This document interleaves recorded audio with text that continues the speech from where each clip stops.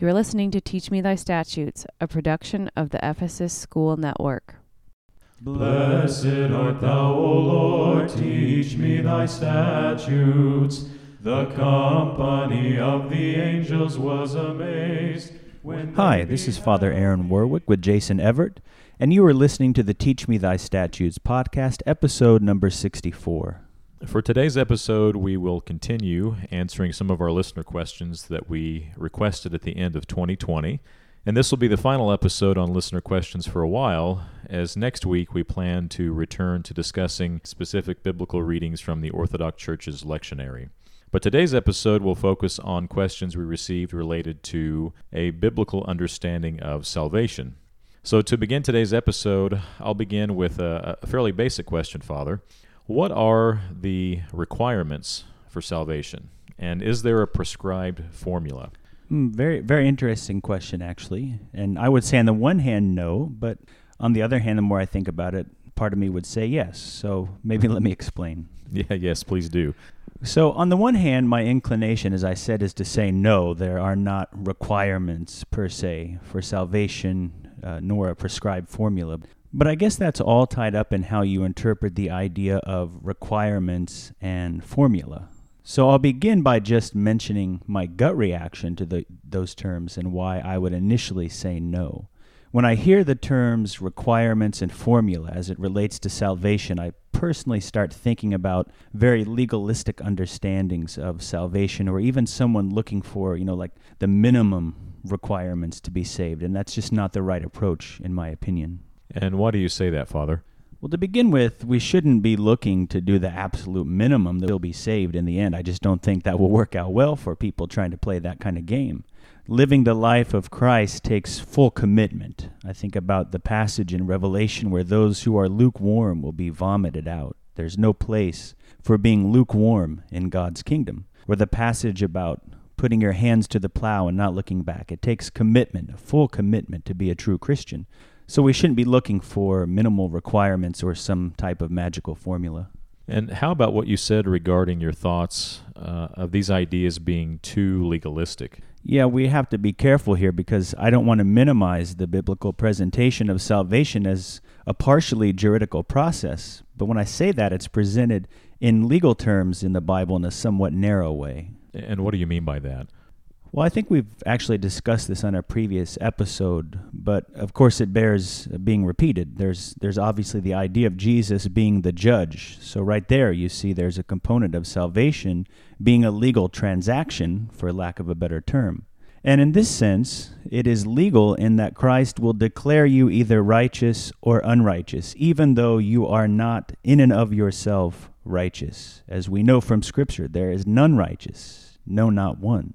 But Christ's righteousness is imputed, to use the scriptural language. It's imputed to those who are saved at the final judgment. And again, as we've discussed in the past, I like to use the familiar example of the American legal system. The court declares you either not guilty or guilty. And we all know that not guilty is not the same thing as being innocent. You may or may not be innocent, but being non-guilty just means that you were not proven to be guilty beyond a reasonable doubt. And it's similar in Christ's courtroom. Being declared righteous by Him doesn't mean you are righteous in and of yourself. It just means that you were saved by His grace because you lived as He asked you to live, to remain under that grace. But to do that, to remain under His grace, you do not just try to escape by doing the minimum or stick to some simple formula.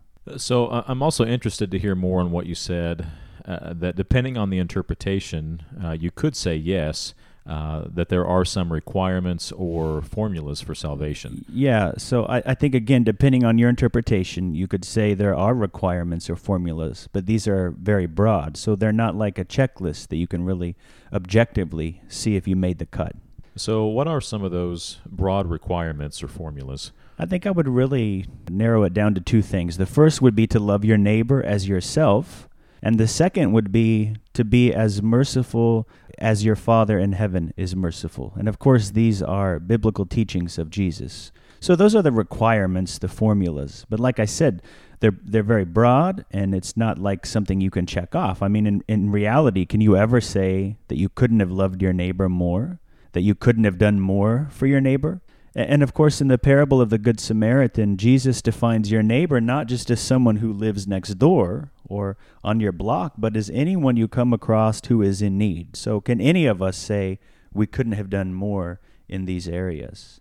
And the same with being merciful, even as your Father in heaven is merciful. Can we ever really say, well, I think I showed enough mercy for today? I don't think so. It's a constant process, trying to love our neighbor more, trying to show more mercy. So we do have these requirements and formulas, but they're not really legalistic or something where you can just check off the box and say, yeah, I think I've done that. I don't really need to do more or practice getting better at those requirements. So that sort of leads into my next question. Well, a question I think a lot of us have, which is, can we ever know with certainty that we have been saved? Okay, so that's a good question, one I get a lot, and I approach this from two different angles. And the first is this: it's like we were just discussing. You cannot check off a box to, quote, guarantee your salvation, because you cannot ever really say that you did enough for your needy neighbors and that you were perfectly merciful as God is merciful. So this whole idea of being guaranteed your personal salvation is sort of misguided, in my opinion. But the thing is, that shouldn't send people, this shouldn't send people into a tailspin. That shouldn't make them worried. And this leads into the second angle that I take to this question. God's desire is not that we would go around all day, every day, worried about whether we're going to heaven or hell.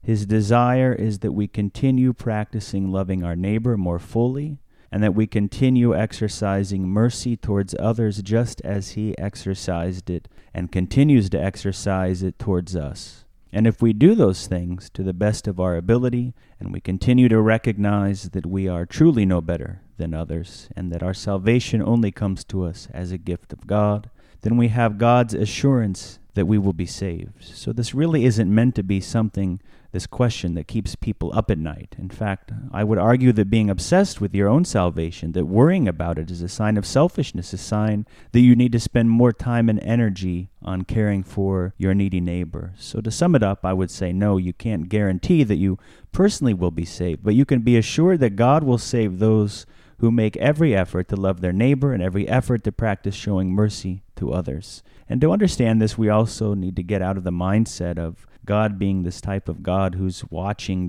just to see what happens when we might trip up if we happen to have some sort of a moral failing.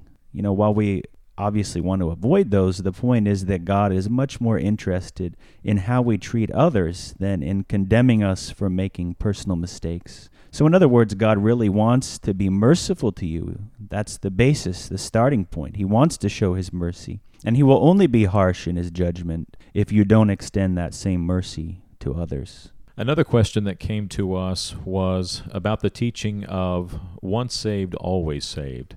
And while you've discussed this question once before in a previous episode, a listener asked if you could go in more depth on this topic. The listener's concerned that this is a very dangerous theology, and we need to know how to gently lead our friends. Yeah, it really can be a dangerous theology because it can lead to pride or arrogance, which is one of our main downfalls as human beings. But perhaps just as importantly, it's a misunderstanding of salvation, and it directly contradicts what I mentioned earlier, that we can never say that we've shown enough mercy. We can never say that we've loved our neighbor enough so as to be once saved, always saved. And also going back to the original question on this episode, I noted that we should understand one aspect of salvation is juridical, legal, but that's not all it's about. Right.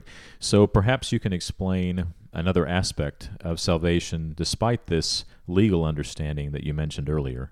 The biblical words for salvation, both in Greek and in Hebrew, are connected to the word in those languages for healing or health. So another aspect of salvation is one of being healed, and that's why we sometimes talk about the process of salvation, because yes, while the great and final judgment is one event, one great reckoning, salvation on the whole is a process of being healed by God, of learning to live more like him. And so yet again I say we cannot ever say that we've shown enough mercy. I can't say that I'm as merciful as the Father in heaven. We can never say I've shown enough love for my neighbor. I've truly and fully loved my neighbor as myself. And, if we were fully healed, if we were saved only in the past tense and not as something that is ongoing, then we would never sin because we would be completely healed. So the fact that we continue to sin and continue to show a need to grow means that we need to continue that process of salvation, that process of healing.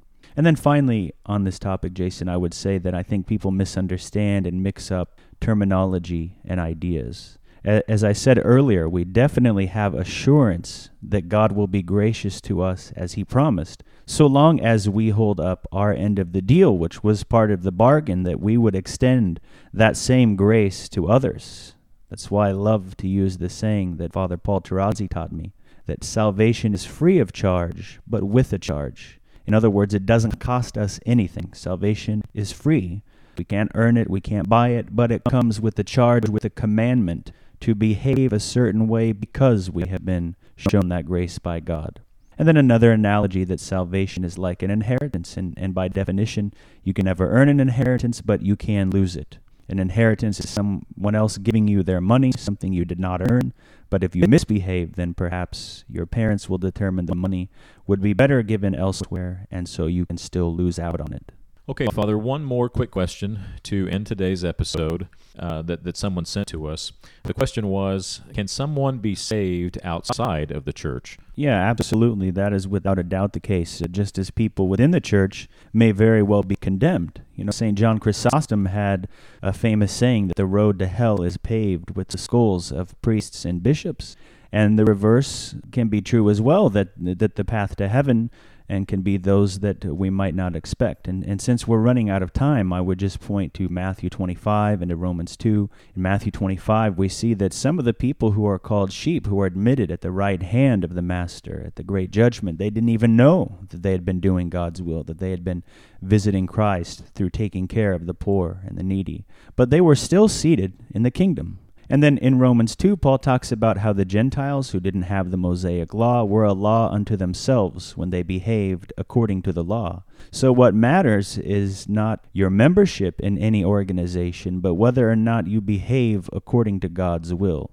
And then following Paul's argument in Romans 2 and then into Romans 3, we might ask, so being in the church, what advantage does that have? And the answer would be that being in the church, you have an advantage because you're exposed to the scriptural teaching. You hear Scripture proclaimed at every service. You're given the tools. You have easy access to the path of salvation.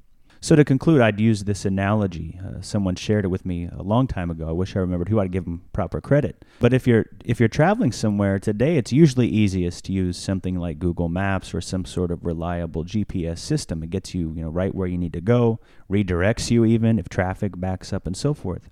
Another way to get there would be like back in the day. I remember traveling with my parents. You'd get the big old Rand McNally map out, and it would cover like half the dashboard, or some of them would seem like a stretch across the whole car, and you'd have to find locations on the map. I remember going to the index, the streets somewhere in section C5 of this map, and so you have to go and look at C5 and find the street and figure out the best way to get there. You'd get there, but it certainly isn't as easy as what we have today with GPS systems. And there's a reason we don't use those maps anymore, most of us. And even before those maps, or if you decide not to use one, perhaps you would eventually get to your location, but you'll take time, you'll have more difficulties, and be more likely to get lost. So this is an analogy. In the church, you hear God's will proclaimed, and so you can learn from that the directions to heaven. Thank you, Father. Today's episode focused on questions regarding salvation. We began with examining a question on the requirements for salvation. Father Aaron explained that there are different ways to approach this issue, which led to a discussion around legalism, as well as those looking for just the minimum requirements so that they can get to heaven without doing more than is necessary. We were then reminded here of the passage in Revelation where those who are lukewarm will be vomited out. And as for the legalistic approach, there is something to be said here, as we all will ultimately be declared either righteous or unrighteous. But we should understand that there are none who are righteous, and so in receiving this not guilty verdict at the final judgment, we must recognize that we receive this verdict only by God's grace. And as for the specific requirements for salvation, Father Aaron provided two. Love your neighbor as yourself, and be merciful, even as your Father in heaven is merciful. Thank you for listening to Teach Me Thy Statutes. We hope you tune in next week for a new episode. Alleluia, alleluia, glory to thee, O God. Alleluia, alleluia, alleluia, glory to thee, O God. O our God.